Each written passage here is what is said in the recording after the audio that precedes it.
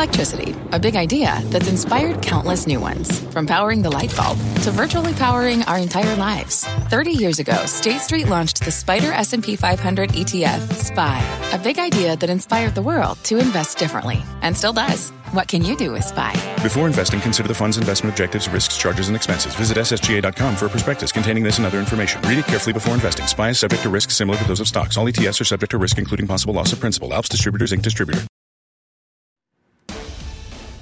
Live from the NASDAQ market site overlooking New York City's Times Square, this is Fast Money. I'm Melissa Lee. Tonight's trader lineup, Steve Grasso, Guy Adami, Tim Seymour, and Pete Najarian. Tonight on Fast, we are awaiting pricing for one of the hottest IPOs of the year. Robinhood numbers expected at any moment. Our team is working the phones. We'll bring it to you as soon as we've got it.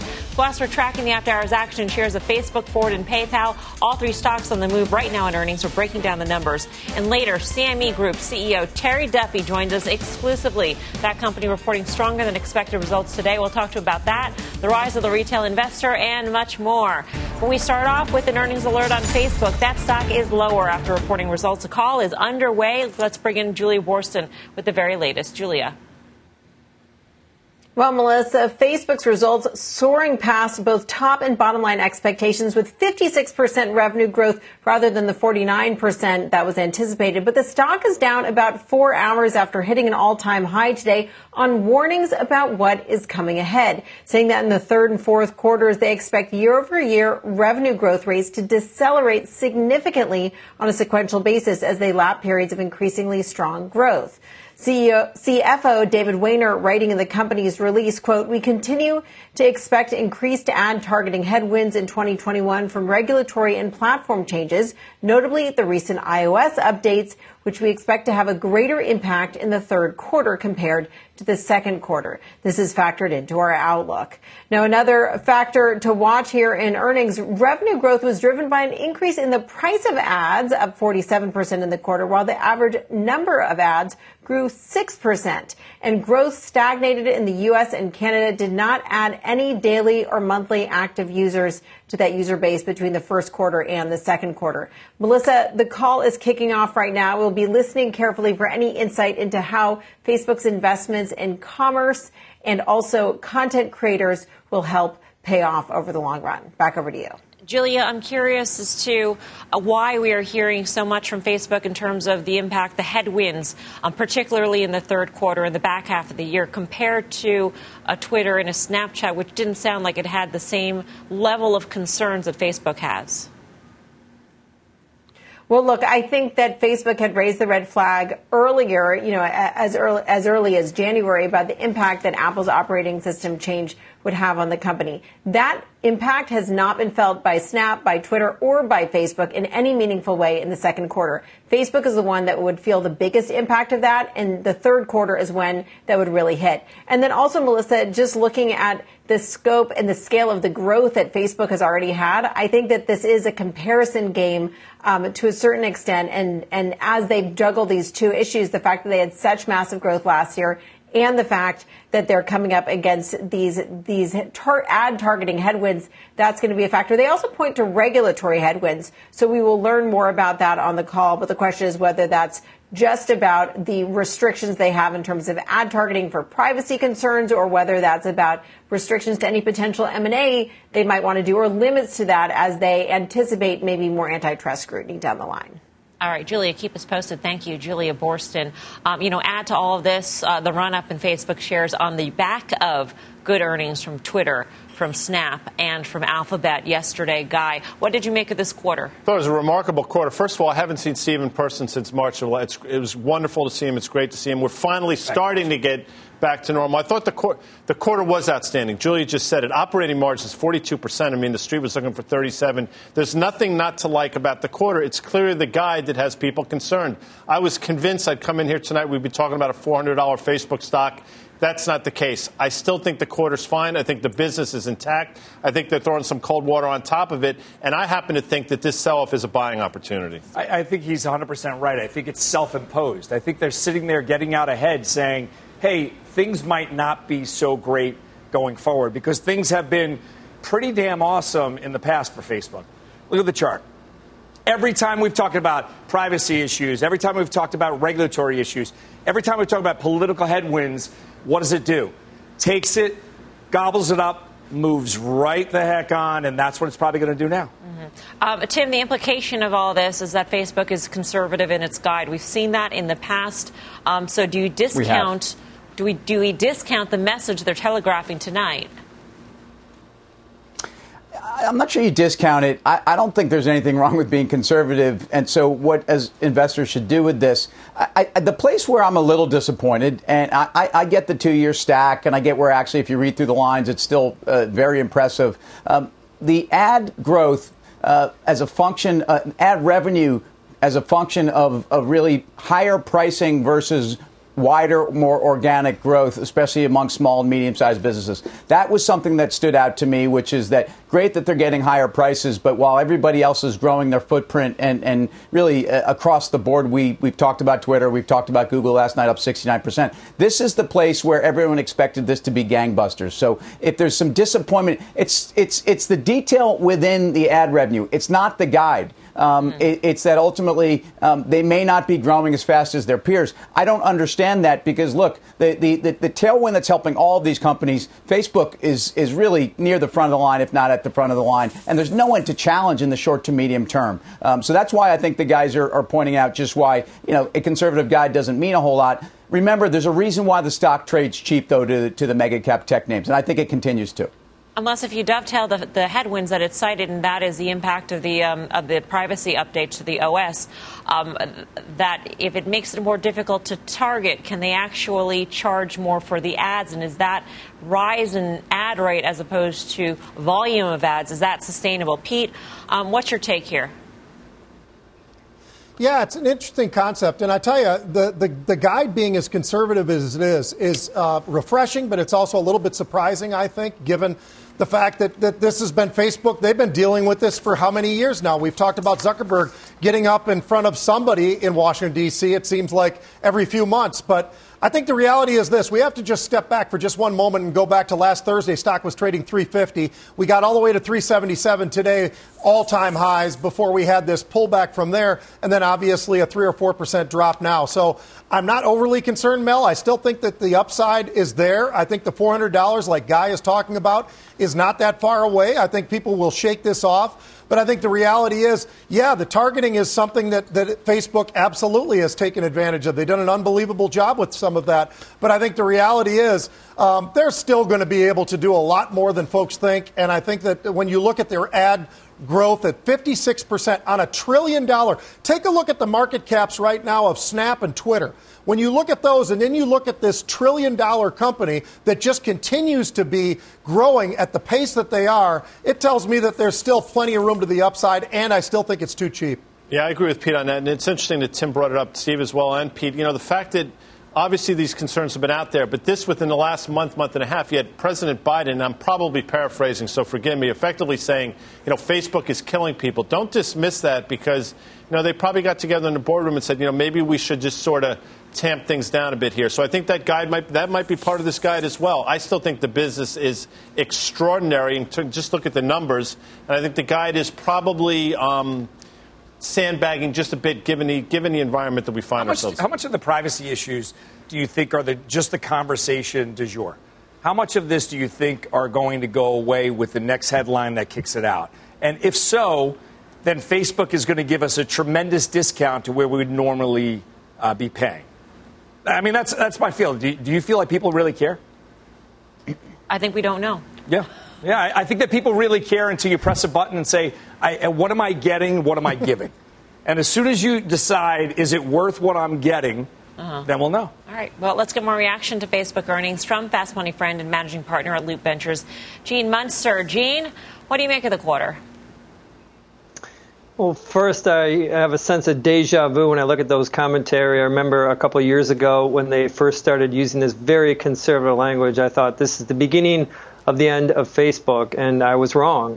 They have 2/3 of the global internet population. Their products are addictive, and advertisers crave that reach, and none of that's changed. So when I think about the commentary, I'll just quickly put it through the translator. What they said about the revenue growth for the September quarter, it's going to be around 25%. This is effectively what they're saying. The street was at 31%, so that much big. They'll probably beat that number and end up right back where you're at, which gets me to my bottom line, is that as you start to move away from mid 50% growth to maybe 30% to 20% next year, Facebook, not surprisingly, falls into the same camp that all these other big tech companies are, which is going to spend time over the next several months as investors start to rethink, potentially re-rate the multiple, going from high growth to difficult comps. And so from a stock perspective, I think we're sideways. And I think that eventually all the benefits and the power of their brand that your esteemed panel has talked about today are true, and that will benefit. I will add one other piece to it that hasn't been talked about as much here, but over the next, call it 50 minutes on their earnings call, investors are going to get a drubbing on the term metaverse. Mark Zuckerberg is on a mission to educate the world about the metaverse and the potential that Facebook has around it. And I mention that because I am a believer in the metaverse. Even though I don't want to spend time in the metaverse, I think that it is going to be part of the future. And I think Facebook has an opportunity, to finish my thought, long term, to start to build maybe an exciting growth story around the metaverse that isn't reflected in shares today. So as a believer in the metaverse, Gene, I mean, how much of a potential do you think this could be for Facebook? And I don't know how you think about Facebook thinking about the metaverse, if there is a Facebook metaverse, if it goes into an existing metaverse and creates, I don't know, Facebook land where you can interact with friends on Facebook, but in the metaverse and transact in the metaverse. I mean, how do you think about Facebook's role? What they want to be, and I'm going off some recent public comments from Zuckerberg, is that essentially they want to be a platform that other people can plug into. And when you do that, you can make money a lot of different ways. It can be an advertising-based model in these virtual worlds. You can have advertising models. You could have ways that you charge different developers to plug into the metaverse. You can have entertainment. You can come out with different content within the metaverse. Effectively, it is just a totally digitally immersive world. If you don't believe in it, just look at what's happening with Roblox and the 2 hours plus of daily engagement from their users. This is just an extension of it. And I still haven't answered your question, Melissa. What is the impact to Facebook here? It's the next operating system. It's why Apple is aggressively going after augmented reality as part of the metaverse. Google wants to be there too, and I don't know what that put a specific number on it, but just the hope and the dream around that, I think, could re-rate the multiple higher over time. It's not going to be a light switch tonight. Investors aren't going to be, drinking the Kool-Aid on behalf of Facebook and the metaverse, but I do believe that over the next year, let's put it this way. If you try in Word or your different word processors, when I type metaverse, it comes up as a spelling error. It will not be a spelling error in the years to come. All right, we'll see about that. Gene, though, is Facebook ultimately, I mean, how much of a growth company is it if it is saying that revenue growth comparisons year on 2 years back, so pre-pandemic, comparisons to pre-pandemic will decline modestly. How do we view it? So what that means is, so pre-pandemic, in the last 2 quarters of 2019, they grew at 25%. And so the street was at 31% for the September quarter. So they're saying it's going to be modestly below that, call it 25% below that. But back to the deja vu thought is that they've said this before, they're going to beat that. It'll end up being 30%. But there is something to be noted. There is reason for it to trade down today, is that they're not saying it's going to be 30% and then they end up doing 40%. And keep in mind, Facebook beat expectations that had risen by 5%, Google beat by 10%, Apple 11%. So there is this sense, and this is kind of that near-term theme, and they had it in their guidance. We're exiting what was just an epic tailwind for the company, and they're going to end up at an impressive growth rate, 20%. That's really good for next year, and they'll get some credit for that, but it's not going to be 55%. All right, Gene, thanks. Always good to see you. Gene Munster, Loop Ventures. Steve Grasso, what would your question be on the conference call? I do like the idea. We all sat around the Fast Money table when they bought Instagram, and they had 13 employees, and we said, what are they going to do with that? So I think they're in the infancy in the metaverse. They're in the infancy VR, AI. I would ask what they really think the regulatory headwinds are in their words. We will keep an eye on Facebook. Shares are still lower right now. The call is underway. We've got another earnings alert. Meantime, this one on PayPal. Shares are under pressure in the after hours. Kate Rooney's got the details. Hey, Kate. Hey, Melissa. PayPal shares down more than 5% here after reporting lower than expected revenue for the second quarter and coming in light on guidance. I spoke to CEO Dan Schulman right before the earnings call kicked off. He says the weakness was due to eBay transitioning off of PayPal's platform. The e-commerce giant has been moving away from using PayPal and onto its own payment system. Schulman says it's happening, quote, faster than we expected. And he describes this as really a timing issue. He says they knew that volumes were going to go away eventually.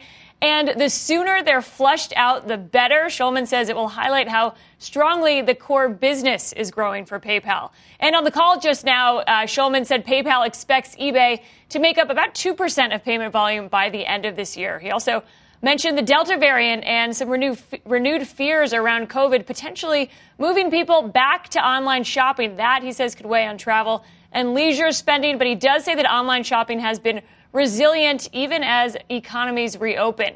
Total payment volume for the quarter coming in at $311 billion. That was up 40% year on year. PayPal is also upping its full year guidance for payment volume. Total accounts, meanwhile, for PayPal topping 400 million in the quarter.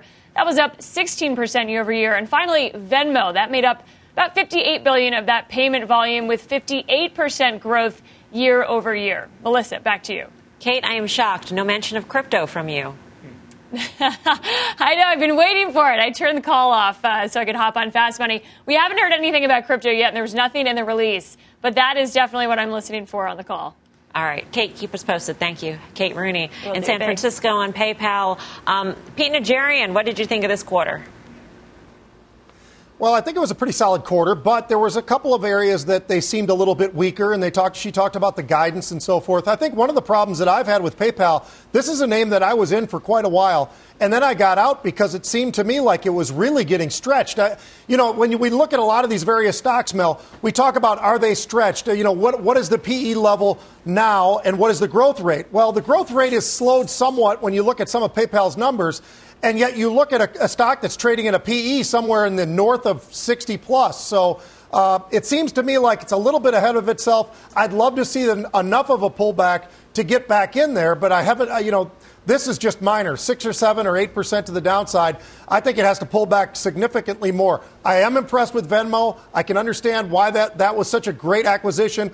But other than that, Mel, I think that there's some concerns for me about the valuation level. I can hear the Twitterverse already screaming, Pete, at what level? When you say a significant pullback, what does Pete mean by that? Pete, what do you mean by that? Well, when I look at the PE trading, literally, I'm looking at it right now, and it was trading about 67, somewhere like that, Mel. I think that number has to come down, and the way that comes down is the stock has to move significantly, or they're going to have to really jump up the earnings. I don't think that I'm going to see the jump in the earnings, so this stock has to come down. I hate to say it, but at least another $50 or more before it starts to get a little bit more appetizing. Yeah. Tim? Stock's been a beast. Look, it rallied 25% into these numbers. Largely, though, on a 6-month basis, has done nothing but is up 70% year over year. All of the trends that are in certainly cashless payments, et cetera, the digitization, e-commerce, it's fantastic for PayPal. What's the multiple? Pete's saying, hey, too high.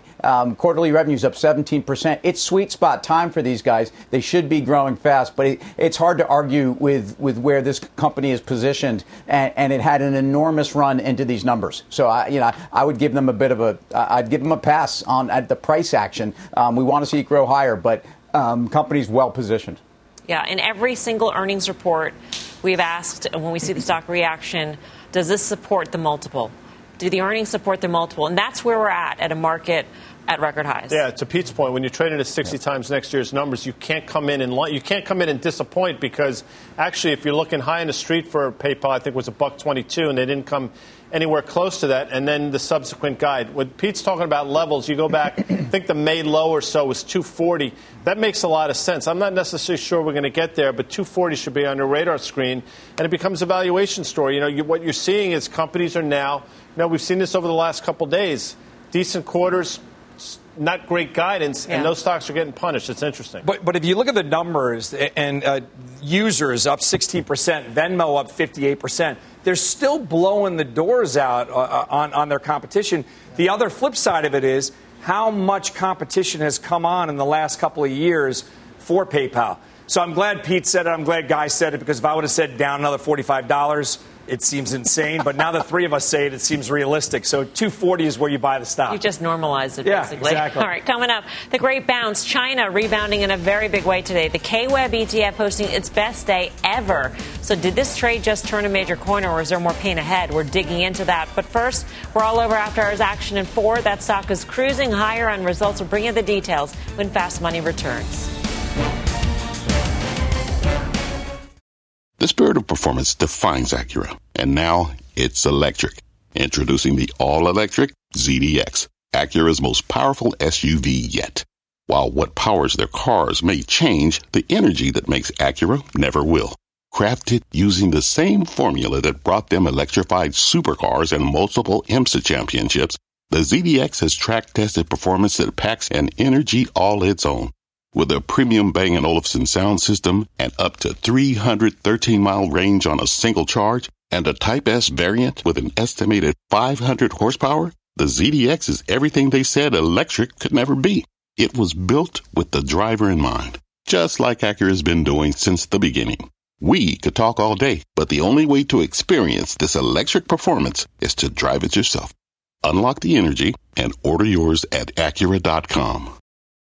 Wouldn't it be great to have all your investment and retirement accounts in one place? Yahoo Finance, our sponsor today, makes it easy. I use it to put my investment account and 401k accounts into one hub and get expert tips that help me confidently manage my money. For more than 25 years, Yahoo Finance has been the brand behind every great investor. Whether you're a seasoned investor or are looking for that extra guidance, Yahoo Finance gives you all the tools and data you need in one place. They're the #1 finance destination, producing a holistic look at the financial news cycle, including breaking news, original editorial perspectives, analyst ratings, independent research, customizable charts, and so much more. Securely link your brokerage accounts for a unified view of your wealth, including 401k and other investments. A comprehensive perspective is what sets apart great investors, and it's how Yahoo Finance ensures you have the insight to look at your wealth in its entirety. For comprehensive financial news and analysis, visit the brand behind every great investor, yahoofinance.com, the #1 financial destination, yahoofinance.com. That's yahoofinance.com.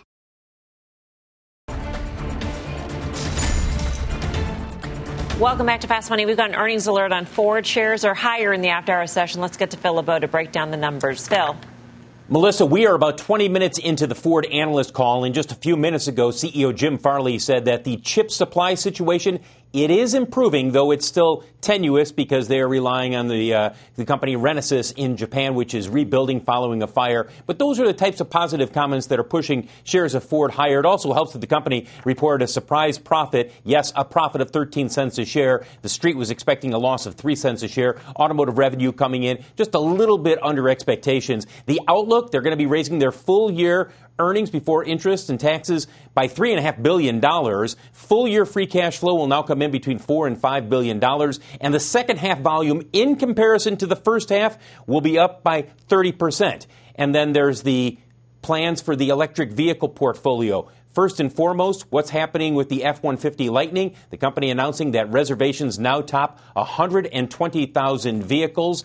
Remember, they're supposed to start delivering those Lightning next year. The second half commodity cost, however, that is a headwind that they're going to be dealing with, and they're more than offsetting the production gains. As you take a look at shares of Ford in the last year, they have 60 to 70,000 vehicles that are essentially built but not finished. They are awaiting components, whether it's because they have a couple of chips that are missing, whatever it might be. They expect to clear out that inventory, Melissa, in the third quarter. So they've got some nice headwinds that will help them in the second half of this year. But again, as Jim Farley just mentioned on the conference call, it's a tenuous situation here. It's not as though you can sit there and say, yeah, we definitely know we're going to have all the chips that we want. It's improving, but it's not exactly where they want to be, and they expect that to improve as the second half of the year goes through.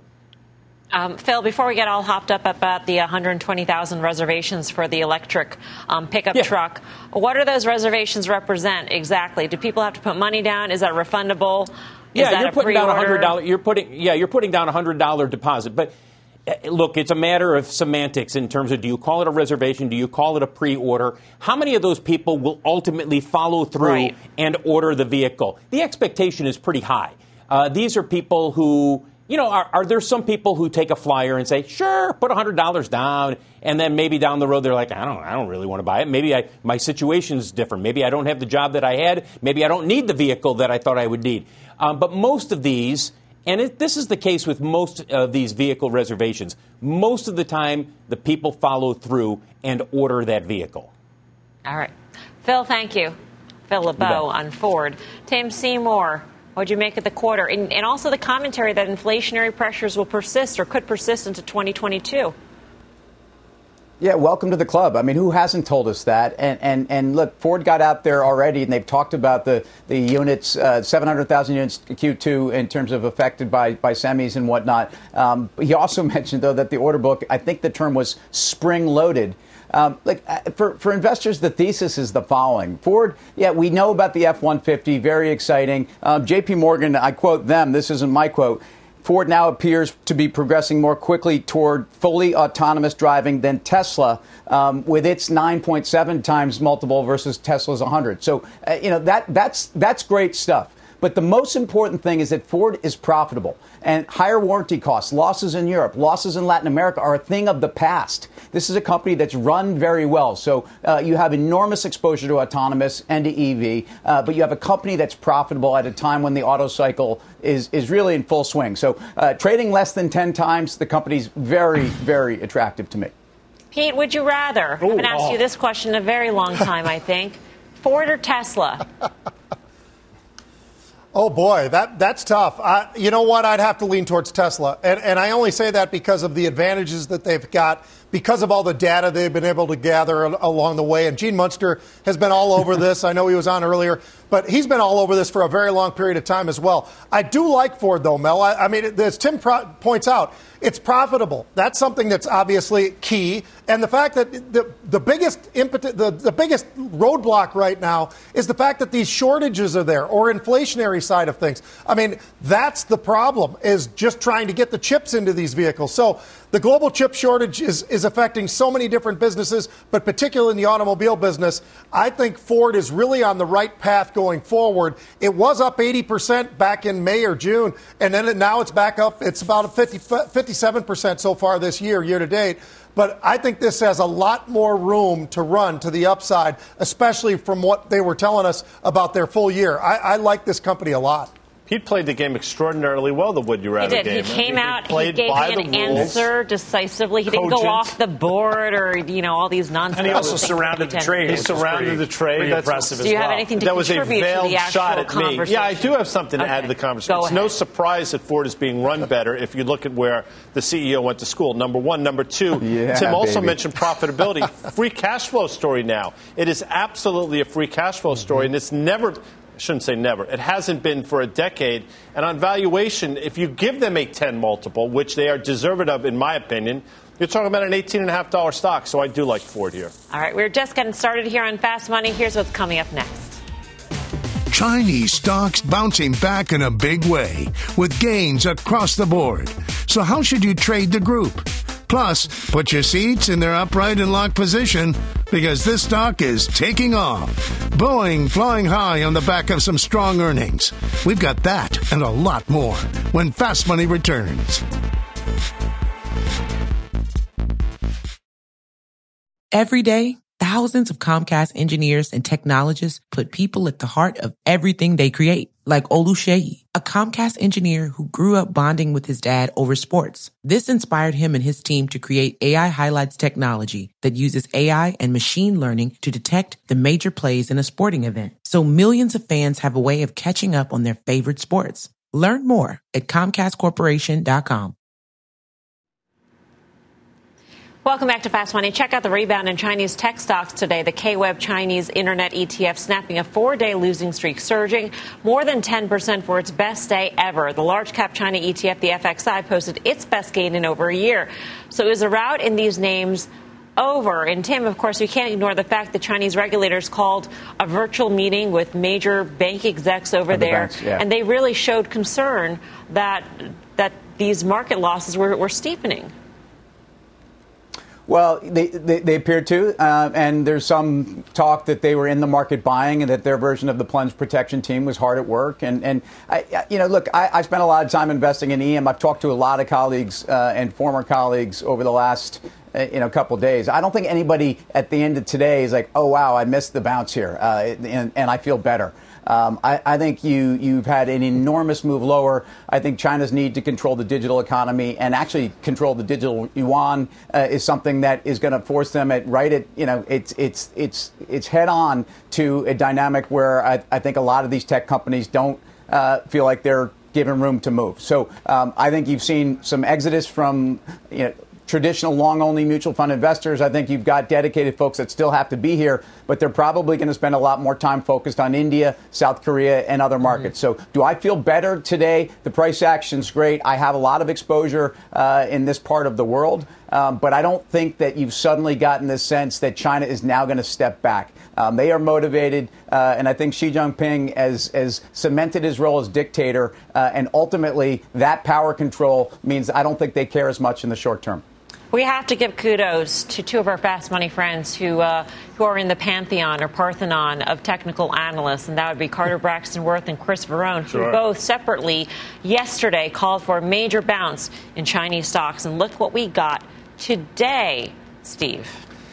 So whenever you think about Chinese investing, you're investing in China, you always think about the numbers are what they say they are. So we've never, even though we question them, price action, as Guy likes to say, is truth. So if the stocks go up, if they say the numbers are great, then everything's great. Right now, they have a vested interest in trying to clear the deck. I don't think the clear the deck is over yet. For me, how can you buy it yet?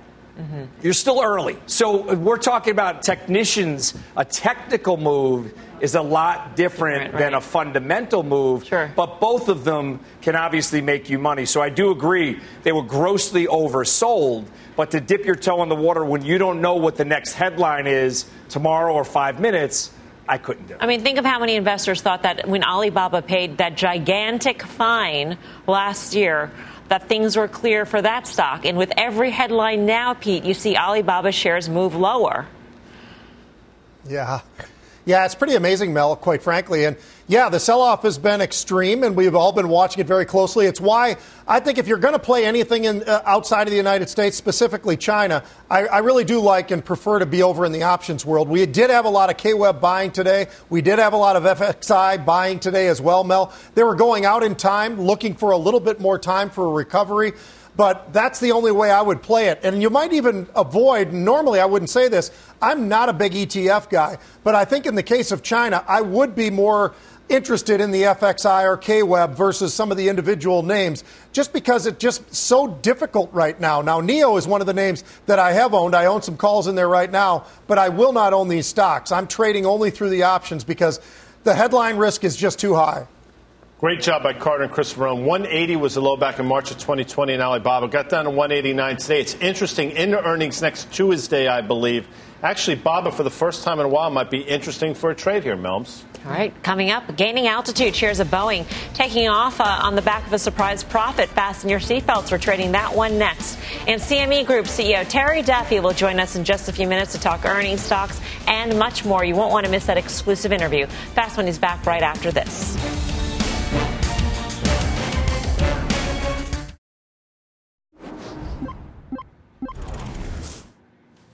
We have an after hours alert on Uber. Shares are sharply lower in the after hours. Seema Modi's got the story. Seema. Melissa, shares of Uber falling. A block of 45 million shares being offered by Goldman Sachs. That according to Bloomberg. So this would be an equity offering that would thereby dilute existing shareholders. We have reached out to Uber for comment. And yes, we are looking at shares of Uber down about 4% here in extended trade. Melissa?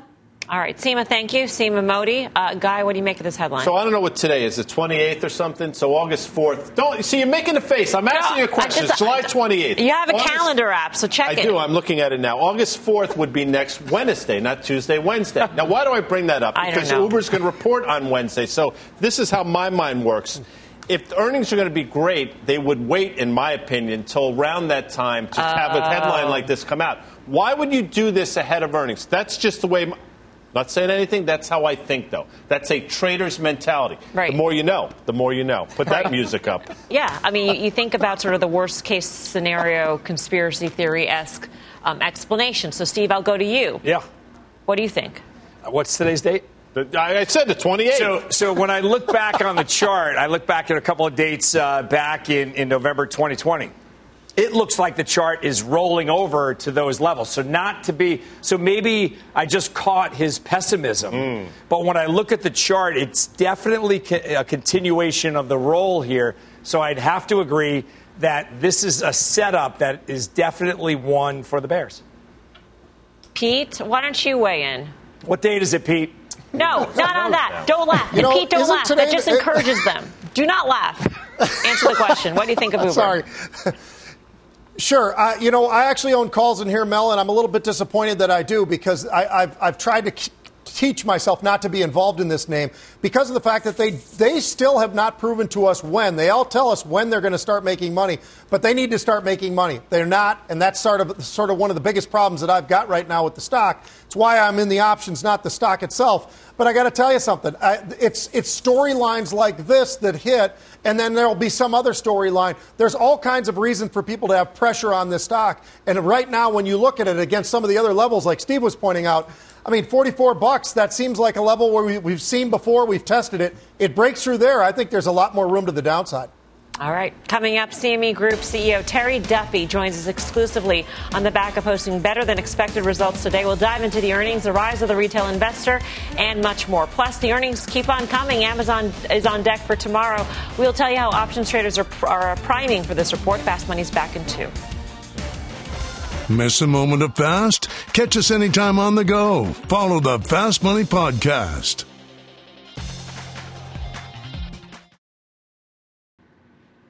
Welcome back to Fast Money. CME Group posting better than expected earnings this morning. The company is up more than 17% this year. Joining us now for an exclusive interview is CME Group Chairman and CEO Terry Duffy. He's also a friend of Fast Money. Hey, Terry, great to see you. Thanks, Melissa. I appreciate you having me. Trading volumes sound like they were driven strongly by ag futures as well as treasuries. And I'm wondering what you foresee in this quarter and what you've seen so far this quarter, because we've seen some pretty whipsaw action when it comes to the moves in treasuries. We have, Melissa. You know, we're up exponentially in our interest rate complex, which at these price levels, one would probably question how could that be, but we are. We listened to Chair Powell talk this afternoon. I think there's a lot of confusion, even at this low interest rate environment that we're at right now. Where can it go? Can it go much lower? You know, when you look at real interest rates, are they essentially negative? And what does that mean for the economies? I mean, the economy is stalling. So I think there's a lot of people trying to position themselves. We're looking at, huge increases in the back month of our Eurodollar options contract today of open interest, of positions staying open. So, there's a lot of information that people are concerned about right now going forward in the rate markets. Terry's not only a participant in the show from time to time, but he's an avid viewer, so welcome. Every night. And every night. It's crazy. I love it. It's fantastic. So I don't know what pomp is. I'm not really sure what circumstance is, but there's a lot of it going on here at the NASDAQ because tomorrow Robinhood's going to list. Thoughts on that IPO, potential headwinds, just your thoughts in general about the retail investor? Guy, thank you. I think the retail investor, it's really interesting with the IPO that's potentially coming with Robinhood. I think the price is somewhere between 38 and 52. Is still a pretty broad range going into tonight, so we'll see where that shakes out tomorrow. You'll have a market cap somewhere, if you take the midpoint, around $36.5 billion. So pretty sizable company coming out. It just goes to show you how many people want to be in control of their own destiny when it comes to trading. And I think that's actually a really good sign. I think one of the things that not only Robinhood and maybe some of the other brokers got to look at from a headwind standpoint is there's a whole lot of concern or question from some of the regulators, as you know, especially from the SEC, around the payment for order flow and what does it mean going forward. So I think that's one of the things that they're going to have to try to explain to potential investors going forward, as long as other people are as well. So this whole payment for order flow, with the addition of Reddit and some of the GameStop trading. People have really taken notice to market structure. One of the things they've taken notice of is payment for order flow. So I think that'll be very topical when it comes to the IPO and beyond. In your opinion, Terry, is that something that is broken about the markets? Is that something that needs to be fixed? Do you think that retail investors are getting best price as well as best execution? You know what? I think the retail investor, what they want is access to the marketplace, and they want to make sure they can participate like everybody else. And they are getting that access not only with Robinhood, but with other platforms around the world, and having that direct access. That's something very important. The whole payment for order flow, there's so many pros and cons to it, Melissa. I mean, I don't think we have enough time on this show or any of your other shows to debate this on live TV. It's going to be something that's going to be around for a long time to come unless the regulators intervene and make a decision on it, which I don't think they will in the near term. But it will be a headwind, as I say. It's going to be out there for conversation. You know, with the rise of the retail investor, Terry, the CME has launched micro futures.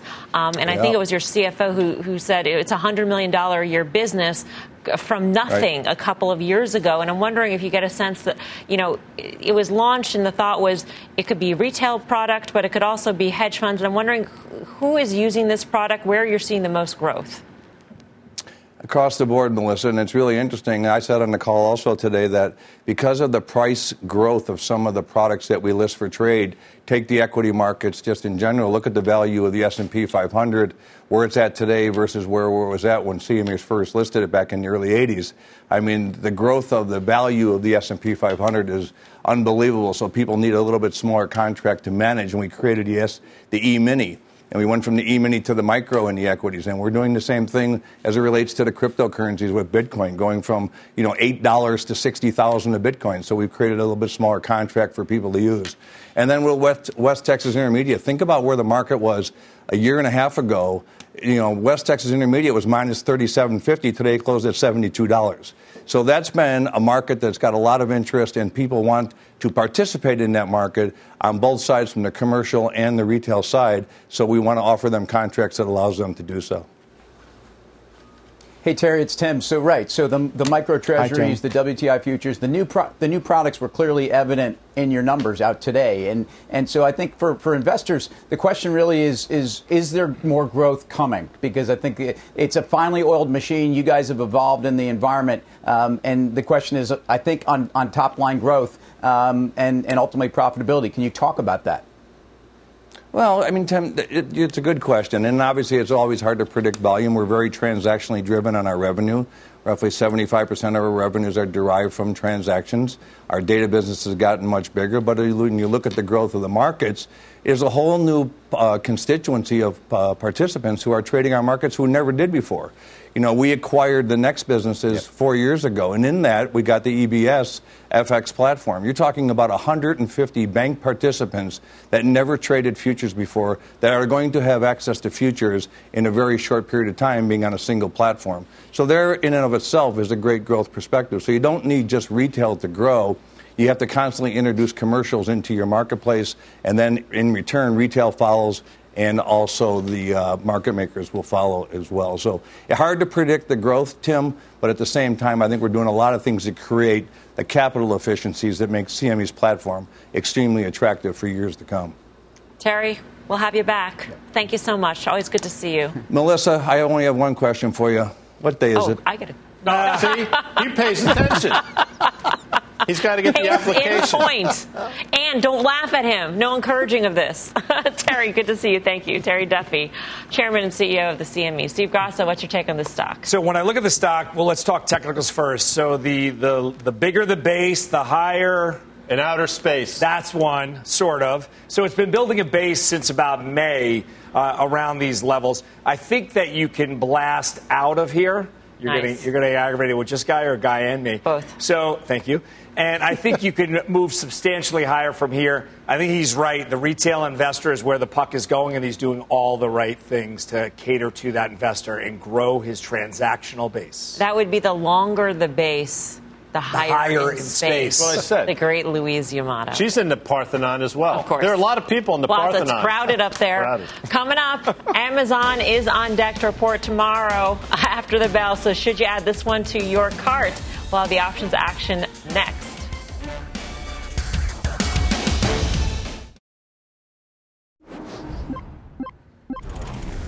We've got more on that Uber story we brought you earlier. Deirdre Bose has got it. Deirdre. Hey, Melissa, I'm hearing from two sources familiar that this is SoftBank selling a significant portion of its Uber stake to make up for losses that it has seen in Chinese ride-hailing company Didi. Remember that Didi recently went public and amidst the crackdown from Beijing has lost a lot of its value. SoftBank's stake has decreased by about $4 billion. So what I'm hearing is that SoftBank is now selling a substantial portion, 45 million shares, which represents about 1/3 of its Uber stake to make up for those losses in Didi. We will get more details when they file the 13F, but for now, sources are telling me that this is SoftBank going to market. Wow. Deirdre, thank you. Deirdre Bose, Tim Seymour, when we were talking about the Chinese crackdown, you mentioned SoftBank specifically. And, we were all wondering who would have felt the most pain with this massive liquidation of Chinese tech stocks. And here you have SoftBank is feeling some pain, apparently. Yeah, no question. And there's been a lot of questions of were there big accounts? And in this case, these guys are monsters that felt the kind of pain that you've seen in a couple of other recent blowups. So not good news also. I mean, you don't necessarily sell something you're feeling good about as a function of something else you lost. And I don't think this is, a margin call per se. So it's concerning. Obviously, core shareholder, someone that's been there from the beginning, taking some chips off the table. But I don't like that news. All right. Up next, final trades.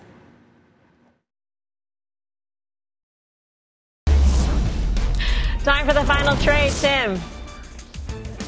I'm expecting upward revisions on EPS for Ford. Take Ford. Pete. Micro futures, I'm going to go with CME Group. Steve. General Electric, GE, 21 and 21. Got to believe. Guy. You see that AMD there, sister? Yeah, I know you did.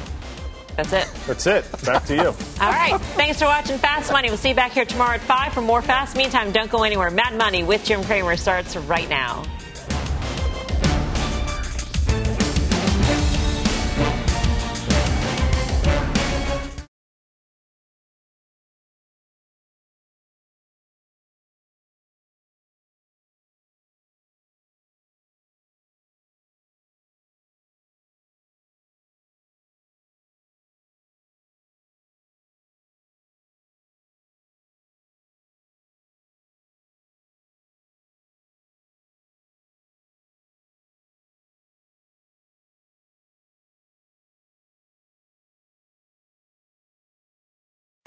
What's on the horizon for financial markets?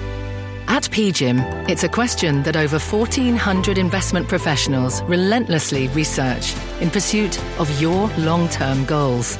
Specialized across asset classes, but united in collaboration, our teams provide global and local expertise. Our investments shape tomorrow, today. Pursue your tomorrow with PGIM, a leading global asset manager.